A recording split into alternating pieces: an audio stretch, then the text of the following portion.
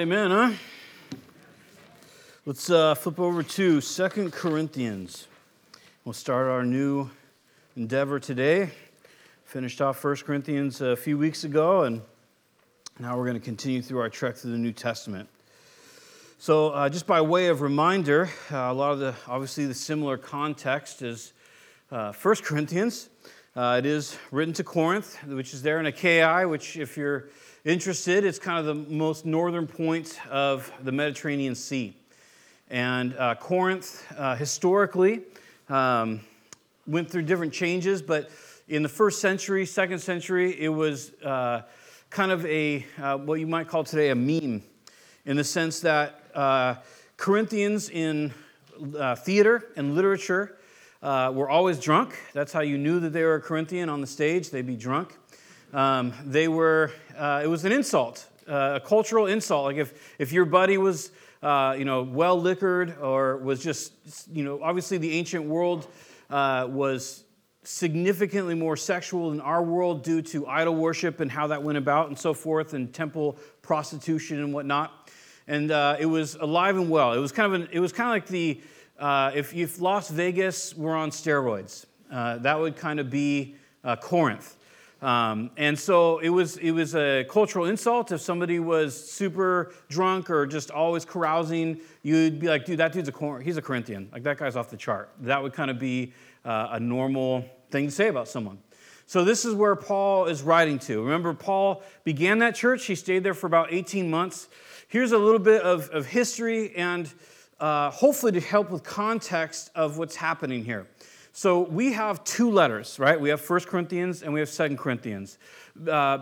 Many scholars, based on some things that are mentioned in the second letter to the Corinthians, believe there's probably four letters. There's probably actually four letters that went to Corinth, but we got two of them in the canon. The canon, you can, I'm sure, research that on your own. I'm sure biblical canon into Google would net you a pretty decent search. But the biblical canon isn't assembled for about 300 years after this letter is written, right? So the Bible as we know it isn't until about 350 AD, right around there.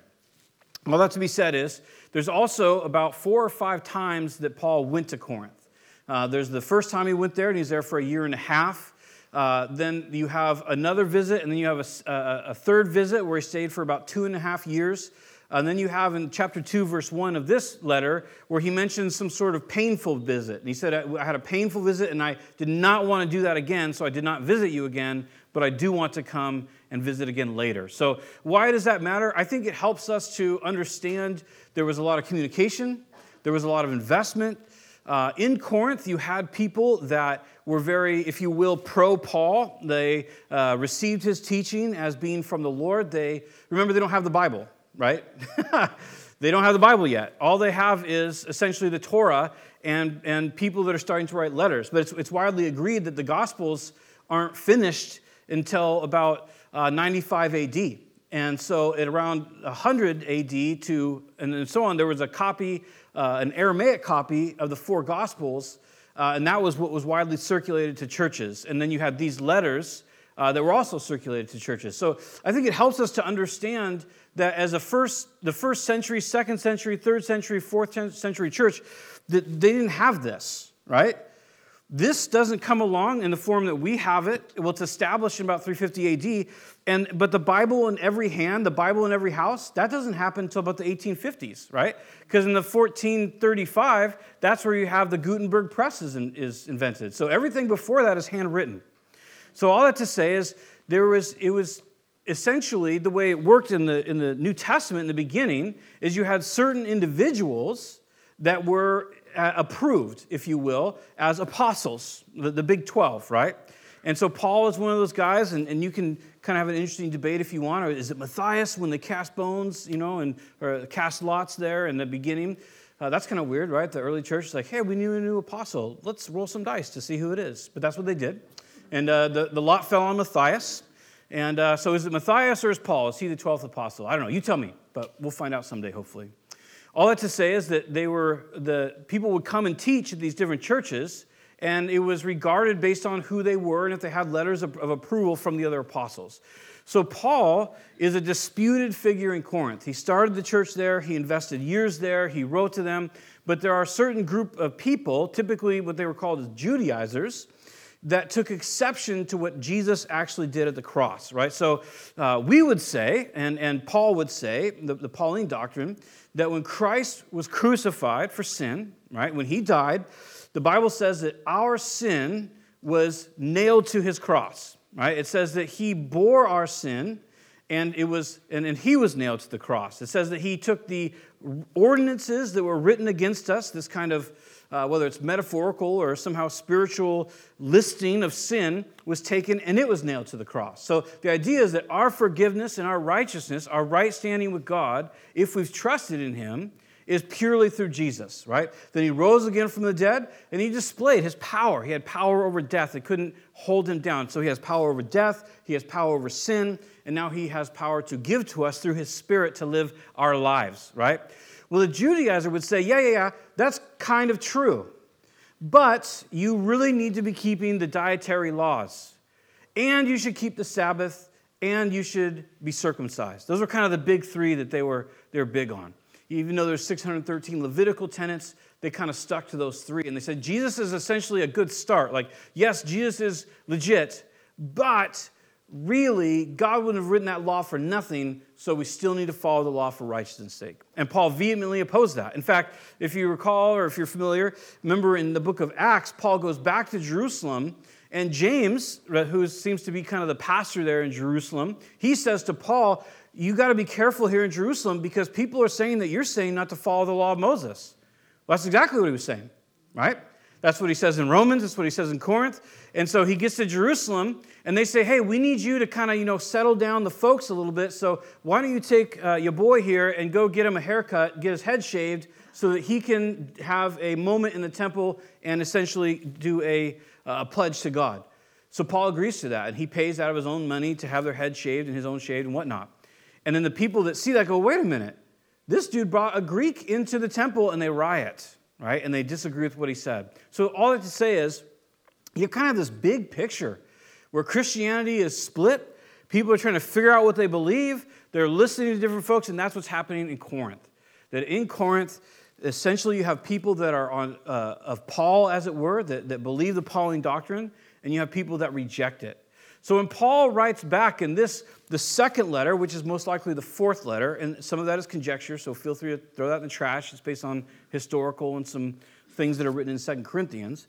But when they get this letter, they are, or I should say that they're opposed to what he has to say. So Paul is going to address in this letter why and how he feels about Corinth. He's going to talk to them about his apostolic authority, which is kind of a scary thing for us, especially in our culture, right? Like, this is the Wild West. Who has authority over me? We have the Bill of Rights, which I'm very thankful for. I'm not making any statements about that. But I'm saying in general, in our culture, we look at it as an individual freedom as the kind of supreme value of humanity, right?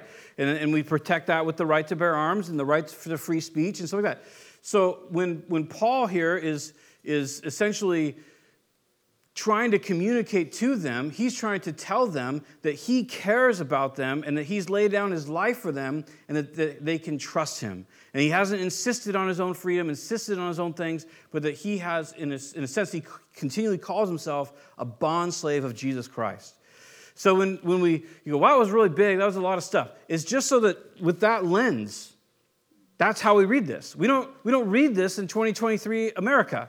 We're reading it now, but we look at it. He's writing to the Corinthians to address specific problems. Now, don't go, oh, you're going to say we don't have to listen to it. I'm not going to say that. Not going to say that at all. We're not trying to get rid of application. We're not trying to say, oh, it doesn't apply to us. Quite the opposite. We're trying to figure out how exactly does this apply to us? Because our situations may be different than theirs, but the concepts and the truth of who God is and how he works, those are everlasting, right? Those things don't change. So we'll jump in here to 2 Corinthians, and we'll see just how far we get. So he says there, 2 Corinthians chapter 1 and verse 1, Paul, apostle of Christ Jesus by the will of God, and Timothy, our brother. Now there again, why is he calling himself an apostle? Because he's stating to them, and a big part of this first portion is him reminding Corinthians that he cares about them, that he invested a ton into them. If you don't care about something, do you invest in it? Not typically, right? It's kind of like disciplining children. It's hard. It's hard to discipline children because you can either continue sitting on the couch and pretend like everything's okay, or at some point you have to actually get up and put in effort. And if you don't care about your children, you don't put in effort, right? That's kind of how raising children works. If you do care about your children, you have hard talks with them. You work through things with them. When they express their pretty vehement negative emotions, you consider them, and then you can, talk back to them. If you don't care about your children, what do? Shut up and leave me alone. You don't want, you ever felt that way? I felt that way as a parent. And my kids are perfect. But, it's... We actually have great kids. I like them a lot. We'll keep them. But, you can come to a point where you're just like, I don't want to deal with this. What? Just shh. Go to your room. Get on the iPad for like 5 hours, but don't tell anybody I said that, right? So that's, when you care, you invest. You stop what you're doing, and you do it. And so Paul, one of the points he's making here is he's saying, I'm investing. I've been called by God. I've been commissioned. That's what apostle is. Someone who's commissioned by another, essentially with like a mission or a plan. And he says, I'm an apostle of Christ. And he's going to want to say, I invested in you. And the point is, I love you. In the whole rest of the book, he's going to say, these people that are troubling you with their weird doctrine, they don't love you. They're trying to draw away people to themselves. And we've probably seen Bible teachers like that. We've probably seen people or we've experienced it, or we've done it, where it's not so much that we care about the person as much as we want recognition, or we see people that they want recognition, or something to that effect. Paul's saying that's not what we're about. It's never how we operated. He's telling them, I'm an apostle. Paul would say, I am not, but Paul would say, I'm an apostle, and I've been commissioned by God for you. That's why I'm here. So he says, I'm Paul, I'm an apostle of Jesus Christ. And now who's it to? The church of God in Corinth, together with all his holy people throughout Achaia.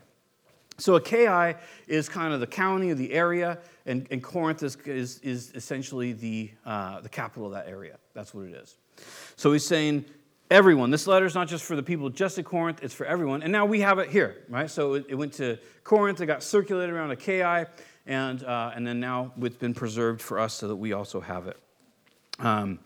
Verse 2. Now he gives kind of a standard greeting that he gives in almost every one of his letters.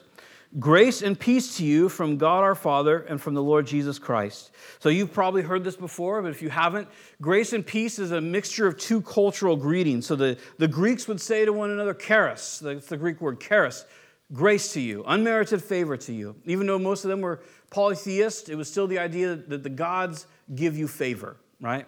And to the Jews, the word peace, shalom, that was their greeting. Peace to you.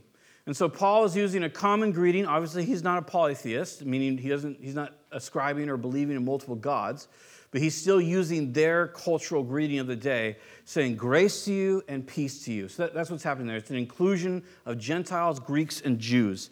So he says, grace and peace to you from God our Father and from the Lord Jesus Christ.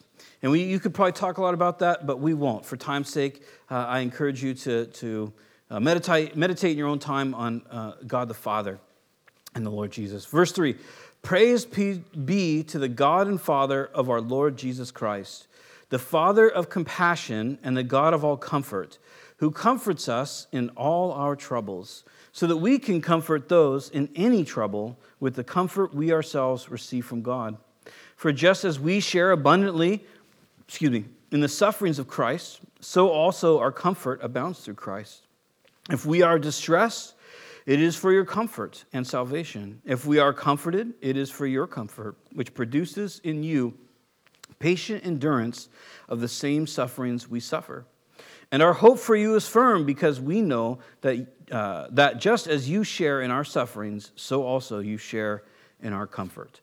So he's writing to the Corinthians. He's beginning with comfort. Now, if you remember that big introduction we talked about, I understand that this is a great set of verses to talk about how God wants to comfort us, and we'll talk about that. But remember, Paul is writing back to them based on either the original issues in if you recall 1 Corinthians, we're told that essentially somebody named Chloe, a woman named Chloe, that she wrote to Paul. And so she writes to Paul in 1 Corinthians, and that's what it is, that there's a lot of problems in our church. Can you help us? So Paul then addresses some of those problems, and some of it's in 2 Corinthians, and there's probably a third letter before it. But all that to say is he addresses those issues.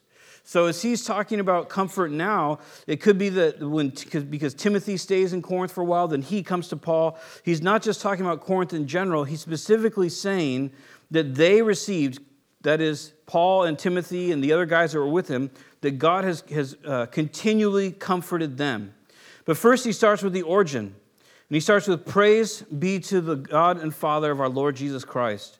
So part of being comforted and comforting others, it starts with this idea. Not just like, hey, you should be hardcore about worship. That's fine and that's good. But the idea is that, and really in comfort in general, I'm not talking about comfort from like minor inconveniences. Because there's kind of two kinds of comfort, right? You can get a minor inconvenience where you go to your favorite, like, latte shack or whatever, and you ask for whatever special drink you like, and then you get like a bad version of it. And you're thinking to yourself, oh man, now I'm on my way to work, and it can be let's just be real. How mad have we gotten over something like that? Like this devastating event in our life because our morning drink is bad before we get to work. I mean, we've probably gotten upset by that. So that's a minor inconvenience. And your comfort might be that you do a U-turn and you say, hey, could I have the drink that I want? Or you just drink it, whatever it is that you do. I don't know. Hopefully you're not rude to the person that gave it to you. But it's a minor thing. But then there are things in our lives where we can't get over them. Or that's the way we'd phrase it. We feel like we can't move on from it. We feel like there's no way to be comforted by this. And so what we've been talking about, even in the kind of the gospel passages we've looked at, in the last couple of weeks, is the person who dictates the most comfort in your life is you. And this is a really important idea. You get to decide how comforted you are. And I make that point because he starts the whole thing by saying, praise God, right? The God and Father of our Lord Jesus Christ. Because when we're looking for comfort, we can look for it, as it were, in two different ways. There may be more than that. But we can look for comfort from kind of the ticked off angle, right? In other words, we're experiencing something that we dislike. We don't feel like we can get over it. Maybe we tried.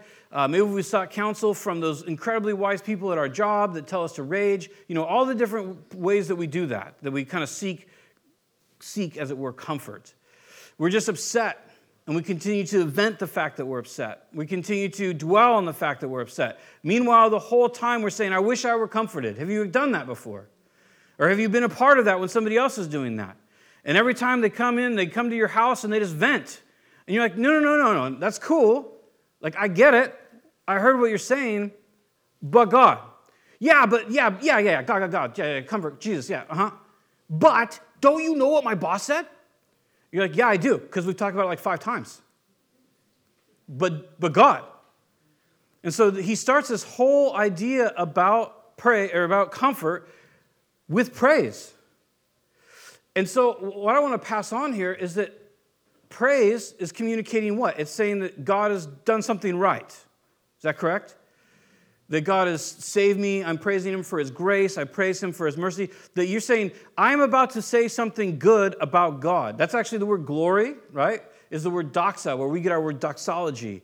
And it's to have a good opinion. So whenever it talks about in the scriptures where it says that we give God glory, it literally is the idea that God's reputation for being good grows. That's kind of what biblical glory is. And there's radiance and so forth. But all that to say is, when we're in a situation where we feel like we can't move on, or we're still angry, we're still anxious, we don't know how to deal with it, if we're going to be comforted by God, we have to begin with acknowledging that he's done good things. Right? Because there's not going to be comfort from a position where it always comes from a place in our heart of grievance and anger. And I'm just waiting for God to comfort me. He better. He owes me. Do you know what he cost me? Do you know how I could have had this or could have had that? But God came along and hosed me out of it. Right? We talk like that. We think that way. If we're good enough Christians, we know not to say that out loud at church or something. But the reality is, we can think those ways. And then when we try to say, I want comfort from God, it's a lie. Well, I wouldn't say it's a half-truth. Because we want the comfort, but we're not willing. We're kind of at this place over here like we're holding our hearts for ransom. We'll say, well, you can have my heart if you give me what I want. You can have I'll be comforted by you. I'll let you, and it's so egotistical, it's ludicrous. I'll be comforted by you, but you better do what I want. You better apologize for how you let me down, for how you let this happen in my life. Then I'll be comforted. We kind of treat it that way, don't we? And then we never find comfort. And then we get bitter, and then we tell everybody around us how we didn't get comfort, and we're bitter, and we don't want to be around it anymore, and then we leave. And typically when we kind of separate from other Christians, we have to have a reason, so we make some other accusation. We can't just tell people, well, here's the thing. Something bad happened, and I haven't dealt with it well, and I'm still upset with God, and I'm not letting it into my life, and so I'm going to separate from you guys because I don't want to deal with the fact that your life convicts me of my anger. We don't say that. Instead, what we say is, that guy's a jerk. That gal's a jerk.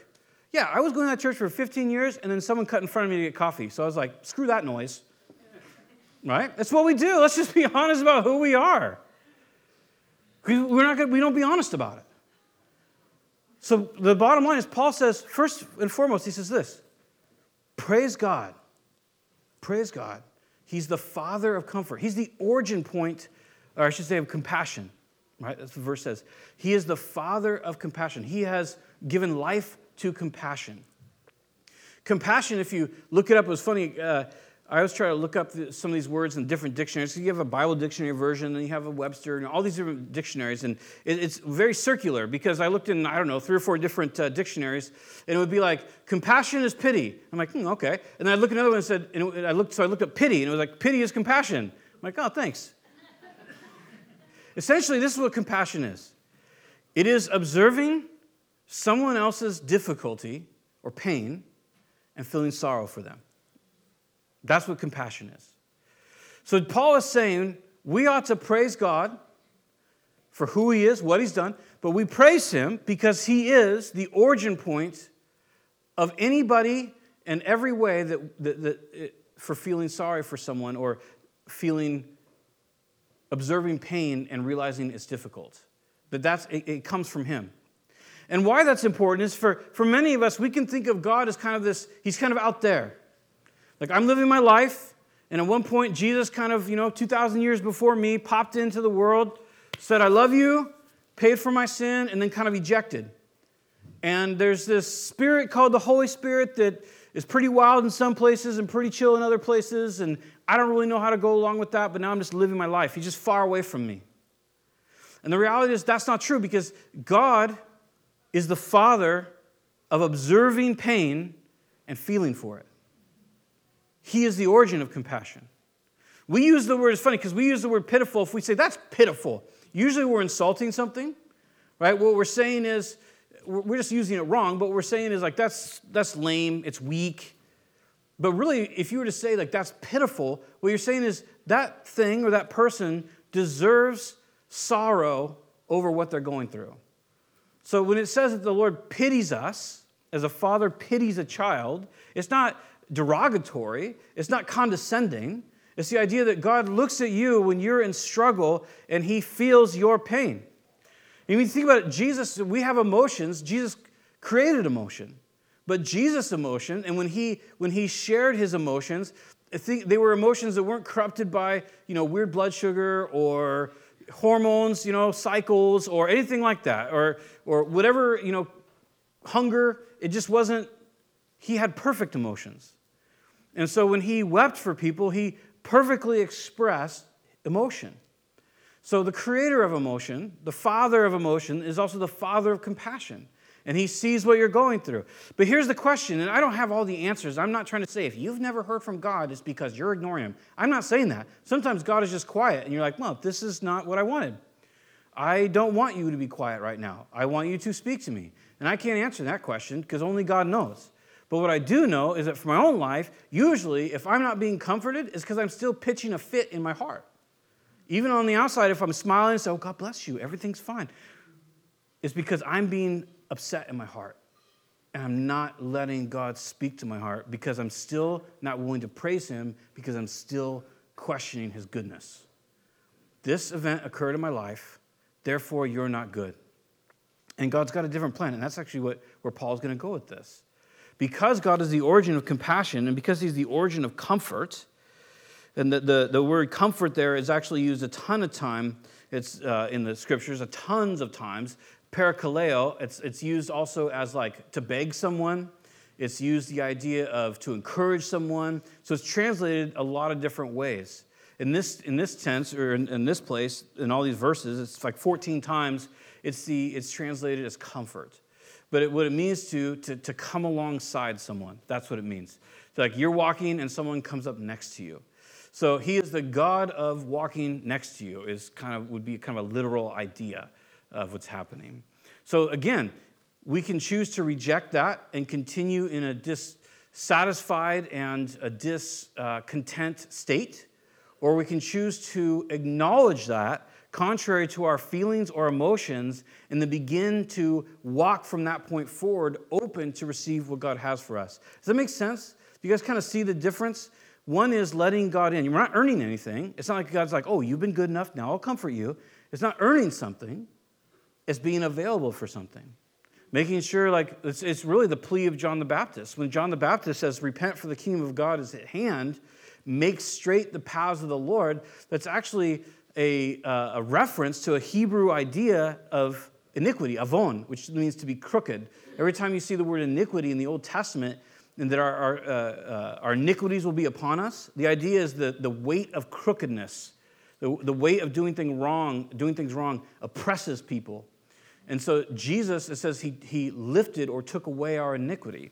So when John says, make straight the paths of the Lord, what he's saying is, make it easy for God to get to you. That's what he's saying. He's saying, make it a straight path, make it a swift walk for God to get to you to help you with your issue. And so repentance is that straightening. Does that make sense? So we'll move on from there. He says there that, verse 4, he comforts us in all of our troubles so that we can comfort those in any trouble with the comfort we ourselves receive from God. So there's a fruit that comes from this. Now, Paul is not saying the only reason God ever comforts you, he doesn't really give a rip about you. He just comforts you so that you can be part of the ministry. That's not the idea. This is just a portion of it. This is a portion of the idea. The comfort that we receive, we are then able to take that same comfort and give that to others. So how does comfort manifest in our lives, right? Because it can be kind of a nebulous idea. Well, you guys are here, so preaching to the choir, we can make decisions in our lives, right? You can decide, maybe this Sunday morning or maybe some Sunday morning, you've had to make a decision where you were like, I'm pretty chapped with God, or I'm chapped with this person at church, or I'm just generally discontent, or I'm feeling anxious, or I'm feeling depressed, or I'm feeling angry about whatever it might be. And you thought to yourself, if you're a normal human being, it would be way better to sit and watch something on TV or go for a hike or do something than to go to church. And I'm not saying that those things are not possible. I'm just saying that on average, it may not be the best decision to ignore meeting with God's people to, watch The Office or something like that. So you made a decision. If you came to church and God spoke to you through somebody here at the church or spoke to you through a teaching or you were blessed by the worship, you didn't earn that, right? You just were available to experience it. You made it easy for God to get to you.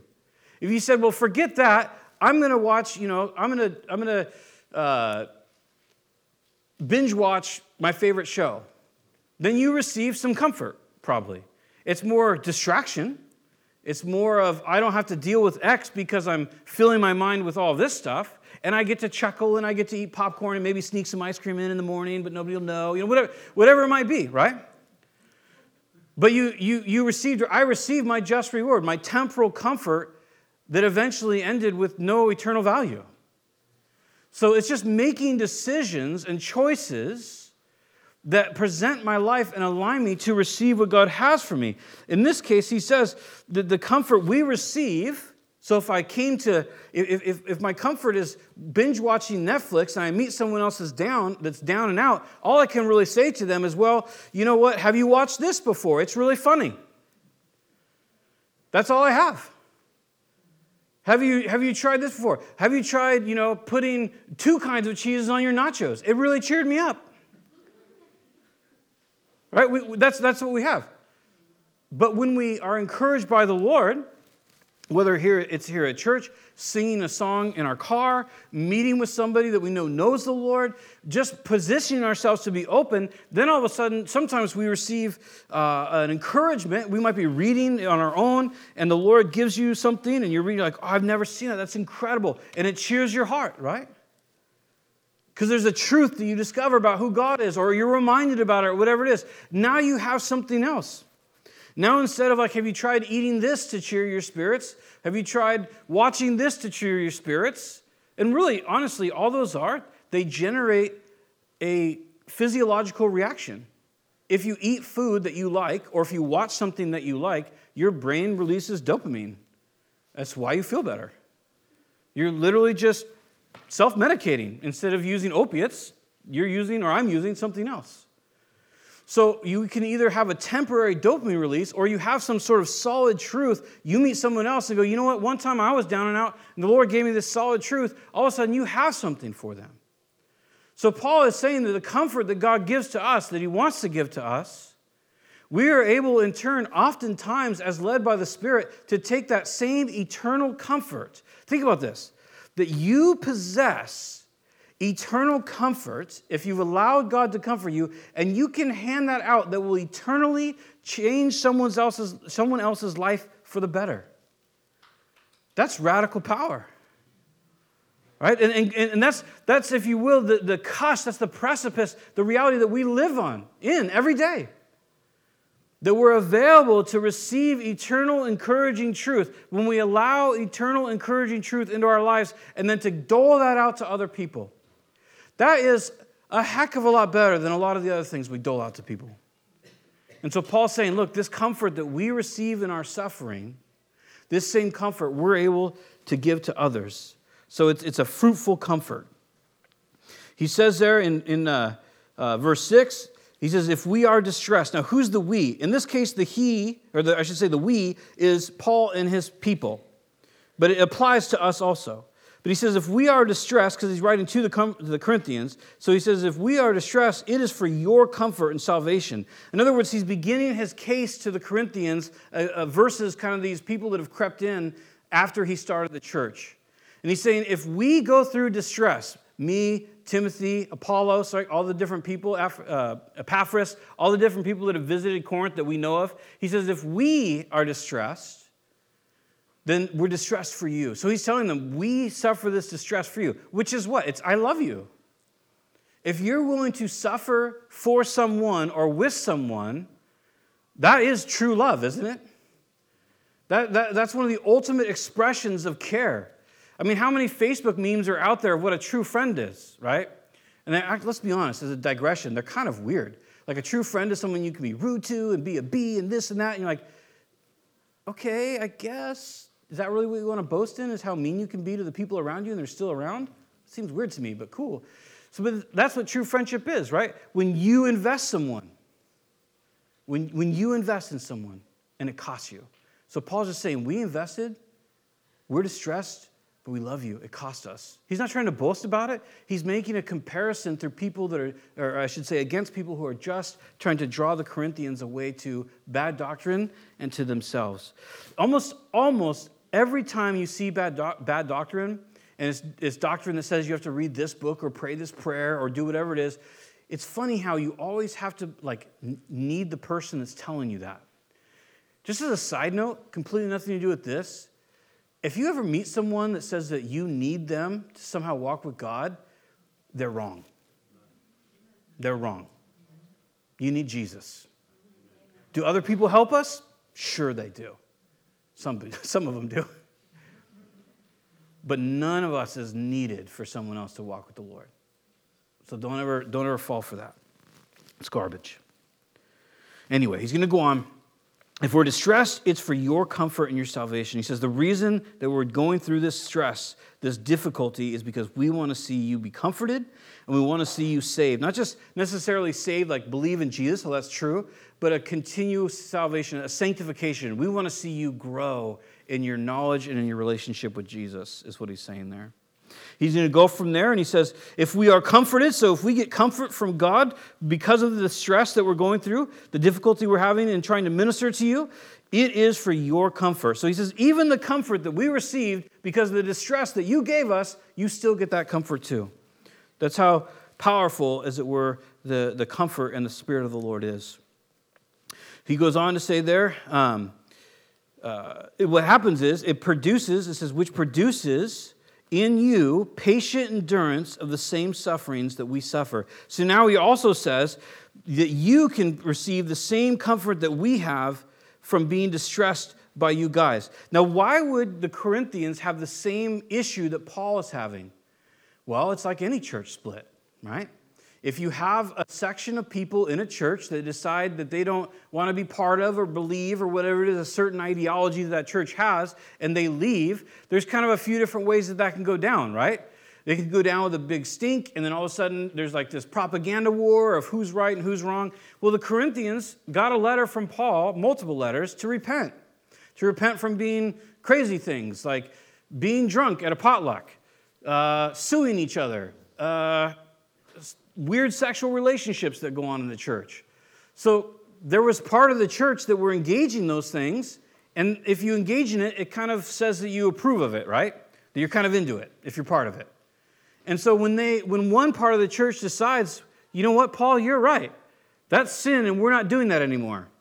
What happens? There's a split. And in the beginning of the split, and it happens on a micro level. In other words, it can happen maybe in your life. Maybe you had a friend group and then you get saved, or maybe you're in a friend group and after you're saved and you decide, I'm going to walk with the Lord. You don't necessarily hopefully you don't, assault the other people with the gospel. You're probably just sharing with the gospel because what'd you do this weekend? Oh man, I went to church and I had a good time, sung some worship songs, and we had a meal afterwards. It was chill. I really enjoyed it. And people are like, oh, okay, church. Because they're not going to have anything to say to that. It's a crazy thing that happens when you begin to walk with the Lord, because you have all the best intentions in your heart for the people around you, but they start to fall away from you because they have nothing in common with you. Even no matter what, you might want it so bad to maintain that bestie that you've always had, but when it comes down to pushing and shoving, there's just nothing there anymore. And just your very existence convicts them. It's weird how we are. We've probably experienced that too when we're in rebellion about something, or we're upset about something, and somebody else is like, if we're just like, I don't want to go to church, or I don't want to do this, I don't want to do that with the Lord, and somebody's like, I'm super excited to go to church. Is our first instinct to be like, hey, I want to hang out with you? Not usually. Usually our first instinct is like, well, good for you. Move along then. I'll be here with Netflix, my new friend, right? That's what we do. So it's not surprising that in the Corinthian church, there are unintended splits happening because people are deciding, we're going to follow this letter we got from Paul. We're going to follow Jesus. And there's other people that are like, you know what? If I can't get drunk at the potluck, I'm not coming. You're like, okay, whatever, I guess. I wish you would come and just not be drunk. And there's this weird split in the friendship, isn't there? So Paul says, look, the things that we're going through, you're going to go through them. And you're going to be able to get the same comfort that we get. It's going to be okay. He goes on from there and he says, verse 8, he says, we do not want you to be uninformed, brothers and sisters. Now again, this is that same context. Paul is relating stories to them and accounts to them so they can know about his care and the care of his brethren to them. He says, we do not want you to be uninformed, brothers and sisters. And I just want to point that out as a side note. He's calling them brothers and sisters. These people are raging against him. They're making false accusations. It's one of the reasons I love this letter. In about chapter 6, he says, you guys always tell me that I sound really strong in my letters, but I'm really weak in person. That was their accusation about Paul. Like, you're sure a tough guy when you write letters, but you're kind of a putz when you come here. Kind of interesting, huh? He's also going to go on to say, hey, at the end of the day, the more I love you, the less you love me. So Paul's going through this. It's a pretty emotional thing for him. He's going to talk about when I handed off my last letter to be brought to you, he says, I wept inside.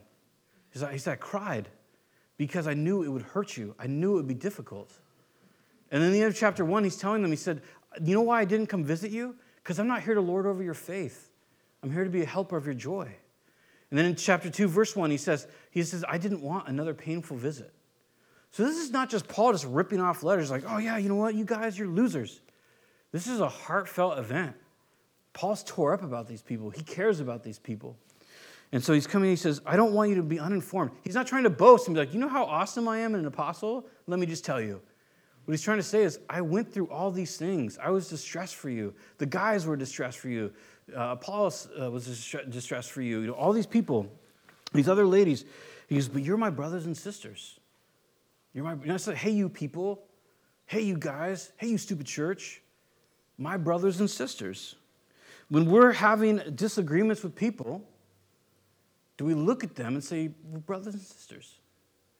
Do we look at our hardcore Calvinist friends and say, hey, they're brothers and sisters? Do we look at our hardcore Armenian friends and say, hey, they're brothers and sisters? Do we look at our cessationist friends and say, there's no gifts of the Spirit? Do we say, hey, they're brothers and sisters? Do we look at our hyper-Pentecostal friend and say, hey, they're brothers and sisters? We're not going to agree with everyone, but they're brothers and sisters. And even if we are kind of like, ooh, I don't know about that. They're brothers and sisters, right? If they believe in the Lord Jesus Christ for salvation, through his blood and righteousness through his sacrifice, his resurrection from the dead, they're brothers and sisters. And so, Paul's addressing this. It's a very mature way to look at it and to say, hey, because this whole thing right here is maturity. This is Christian maturity to say, hey, you're my brothers and sisters, and I want to help you out. He says, about the troubles we experienced in the province of Asia, we were under great pressure, far beyond our ability to endure, so that we despaired of life itself. Indeed, we felt we had received a sentence of death, but this happened that we might not rely on ourselves, but on God, who raises the dead. So Paul gives a testimony. It's a testimony to them of not only what they endured, but it's a testimony of how God came through for them. And he says Asia. So it's not Asia like when you think of Asia or when I think of Asia, or we were looking at a modern map, and it's that whole giant continent. Asia for them is like Turkey, essentially. So when he's talking about Asia, he's talking about that little Greece and Turkey, that little area right there at the north of the Mediterranean Sea. And so what he says there, he says, I want you to know what happened in Asia. Some people think that this is Acts chapter 19 in Ephesus, which could be it. Remember, there's a riot there in Ephesus, and I can't remember how many it seats. It's something like 25 or 36,000 people can sit in the theater, the open theater that's there in amphitheater that's there in Ephesus. You can still see it today. You can Google it if you want and see pictures. It's still there, which is kind of cool. You can actually look at the amphitheater that this riot was at. And so for 2 hours, because the gospel takes such a hold there in Ephesus that silversmiths start to lose their money, and they're upset by that. And so they basically stir up a riot. We're Cliff Notes versioning this, but they stir up a riot. And so what happens is all these dudes come rushing in, and it says it was full. It says that the amphitheater was full. So it's right around 30,000 dudes. And they're all screaming for 2 hours, great is the goddess Diana. And it's all because of something you did. And they want to literally rip you limb from limb. Because that's where they were at. And they're trying to jostle Paul, they're trying to grab him, and he has to be kind of hauled out and kind of get away from that. So that could be it. It could be something else. But what he says is, his commentary is this. He says, we were under great pressure. Now, he borrows a word here from Greek culture. And because you could translate pressure other ways. And the word that he borrows, it's essentially a Greek torture. And so, like the United States, for a long time, used waterboarding, which I'm not endorsing. I'm not making any political statement about that, okay? I'm just saying it got done. And it was to simulate people drowning so that they would want to give information, right? That's why they did it. So what the Greeks would do is they would, remember the Greeks kind of took over the world for a while, what they would do when they got prisoners, or they got political prisoners, is they would take them and lay them flat on a bench or on the ground, wherever it was, and they would take like a board, a pretty thick board, and would lay it up to their chin. And they would take a boulder, essentially, a big rock that they could carry, and they would set it onto the board. And so every single time a person exhaled to try to breathe, they wouldn't be able to push the boulder back up. So they would do these like light little breaths to try to stay conscious. And obviously that creates panic, like what waterboarding does, and it's a psychological torture. And then they would pull the rock back off the person, let them catch their breath, and try to get information from them. And if they wouldn't give them the information, the rock went back on there, right? So it creates this manic frenzy of fear and terror in the person is what it did. So that's the word Paul uses. He's not just saying like, I had this big test at school and I was kind of scared. He's not saying like, well, I was up for a promotion and I just didn't know if I'd get a raise. What he's saying is we were in a situation that was torturous. The pressure was insurmountable. And that's what he says, right? He says that we were under great pressure far beyond our ability to endure. So Paul, right, this amazing apostle, he says we got brought into something that we could not endure. We could not endure it. But he gives us a reason why. He says, so that we despaired of life itself, indeed, but we felt we had received the sentence of death. But this happened that we might not rely on ourselves, but on God. So he says, God allowed this event in our lives, and it felt like I couldn't breathe. And then he says, we felt, because there are other people there with him, he says, we felt like we had been sentenced to death. In other words, he's saying, we in that moment believed we were going to die.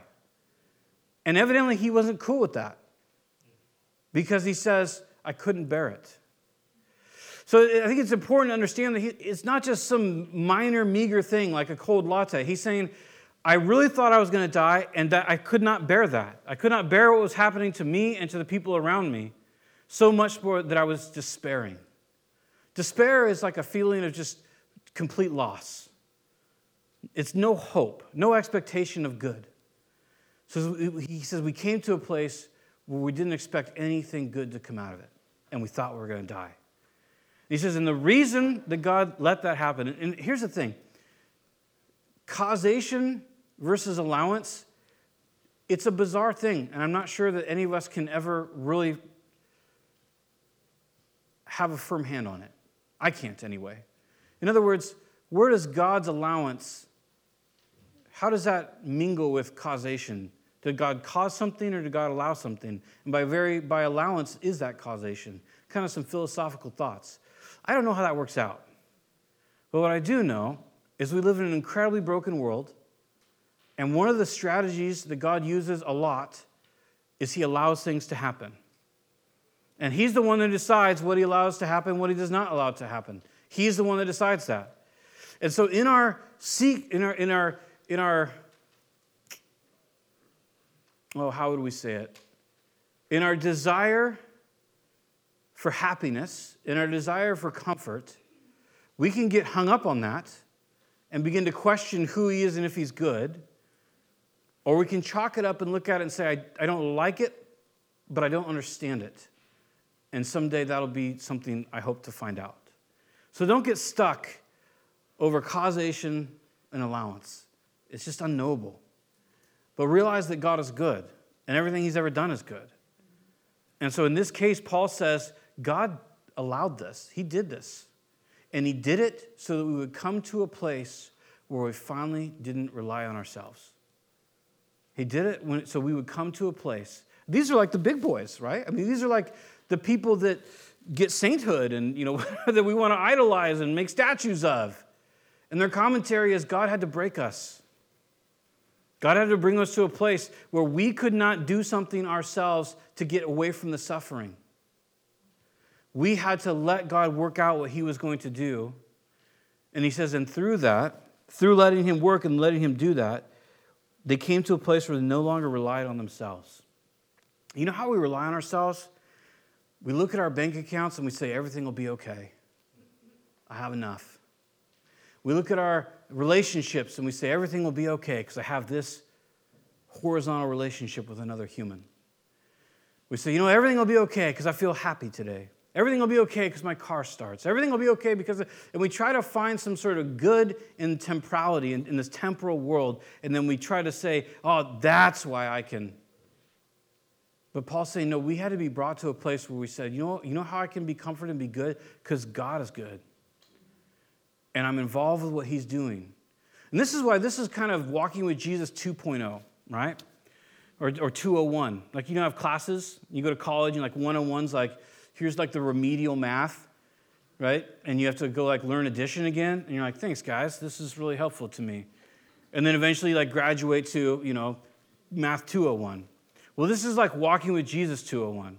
Walking with Jesus 101 is like, hey, I'm saved and I'm stoked and I'm going to church and we'll see what happens, which is a great place to be. But that's not where God wants to leave us. He wants to bring us to maturity. See, maturity is not lack of suffering.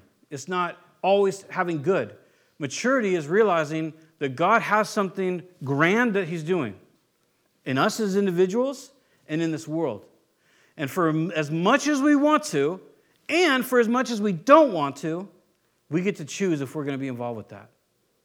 And so Paul is saying they were being involved with what God had for them.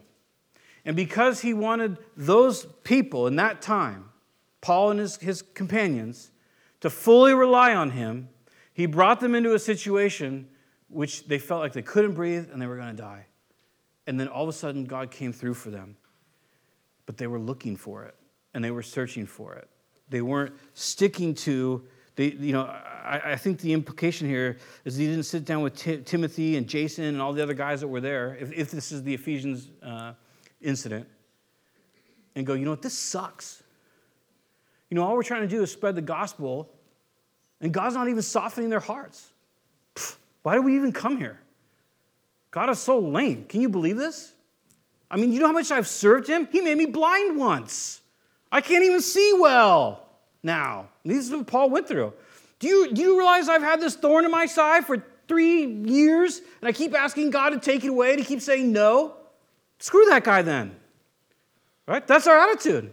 And then we go, why am I not comforted? Right? So we have to come to a place where we acknowledge that, you know what? I can't breathe here. And I need God to do something supernatural. I need to find real comfort. When I can't find it in Netflix or my bank account or this other relationship that I could have or this relationship I wish I didn't have. You know, all the different ways that we think, if I just had this or didn't have that, then I'd be comforted. Those are lies. We're comforted in Christ. And that's alone the reality. So it just comes down to us. Will we receive that or not? Will we let God do what God wants to do? He goes on from there and he says, verse 10, he has delivered us from such deadly peril, and he will deliver us again. On him we have set our hope that he will continue to deliver us as you help us by your prayers. Then many will give thanks on our behalf for the gracious favor granted us in answer to the prayers of many. He says he learned something, right? He says God did deliver us, and he will deliver us. How did Paul die? You guys know? He was beheaded by Nero. Right? Emperor Nero beheaded him. So, eventually, God didn't deliver him, did he? And he just died. But that's okay, because he ran his course. If you read 2 Timothy, which is the last letter that we have, that Paul wrote, it's full of nothing but praise. He even says, my time's near. Peter says the same thing. I'm pretty sure my time is near. And he's in the essence, I'm paraphrasing, is I wouldn't trade this for the world. And then he's beheaded by Nero. He's actually in house arrest for, I can't remember how long, 13, 14 months. He's in house arrest by Nero. And then he's pulled out of his house and he's beheaded by Nero. And his response is nothing but joy.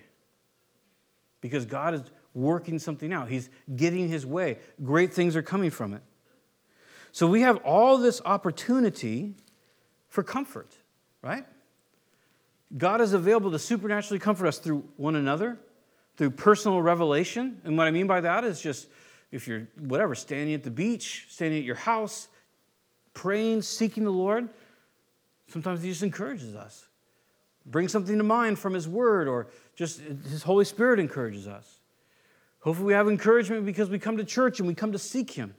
We have encouragement from dialoguing with one another, encouragement from the opportunity to have certain musics or, and worship in our cars, all these things. We have all these opportunities to seek comfort. But the question is, do we? Do we seek comfort, Or do we insist on not being comforted? And the scripture says there in Romans chapter 8, all of Romans chapter 8 is basically that we have victory in Christ and that God is working all the time for our sake. That's what Romans 8 is. And he sums it up in general by saying this, that he works all things together for good for those that love him and are called according to his purpose. Why is there an added portion there? Why does he say God works all things together for good for everyone? Because he can't. Because we don't let him. But he says he works all things together for good for those that are loving him. It's present active. That love him. That are those that are seeking and saying, I love you, even though this hurts. He says, I can take anything that happens and I can make it for good. You know, years ago, there was a couple that went here and they've long since moved down to Eugene, I think it is. And she told this story publicly, so I'm not revealing anything. Hirsch and Meg Lang. And Meg Lang, back in the storm of 2007, remember that? We all lost power for like a week or whatever. She had a wicked hemorrhagic stroke. And they couldn't fly her because of the weather, and so they had to ground pound her to a hospital. And she had to relearn, she was talking about how she had to go to like this fake kitchen in the hospital, and like they had a fake bedroom and stuff like that, and had to, down in the Portland area, had to relearn how to fold a towel, had to relearn how to use the refrigerator, had to relearn some speech aspects, and just a ton of stuff. And she had some deficits to the very day that she felt kind of self-conscious about. But I was talking to her about it one time, and I remember she told me, she said, you know what, I wouldn't trade that stroke for the world. And I thought, wow, that's crazy town. And she goes, no, she goes, the comfort that I receive from God trying to learn how to fold a towel was something that I would never, it was so supernatural and so incredible that there's no health that I would trade that for. It was just wild to me, right? Because your health. And she was like, it's just, no. I would have that stroke 5 more times if I continue to receive that kind of comfort. I'm not saying that all suffering is good or that events are good that make us suffer. That would be kind of a weird thing to say, I think. But what we can definitely say is that if we let God work, he'll work it for good. And he'll bring us, the true victory is not absence of suffering. It's trust and faith and joy in the suffering, right? And so that's when we become unbreakable, as it were. When we can go through it knowing that God is good, praising him. I'm not saying we don't falter. I don't say we don't have to lean on one another, but going in the direction of saying, no, God is good.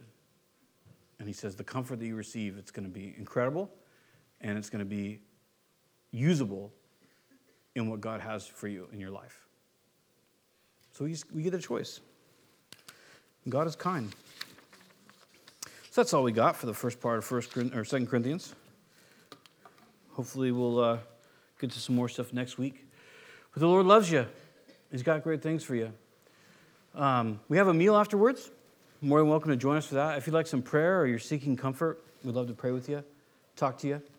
And if not, God bless you, and I hope that you find his presence this week.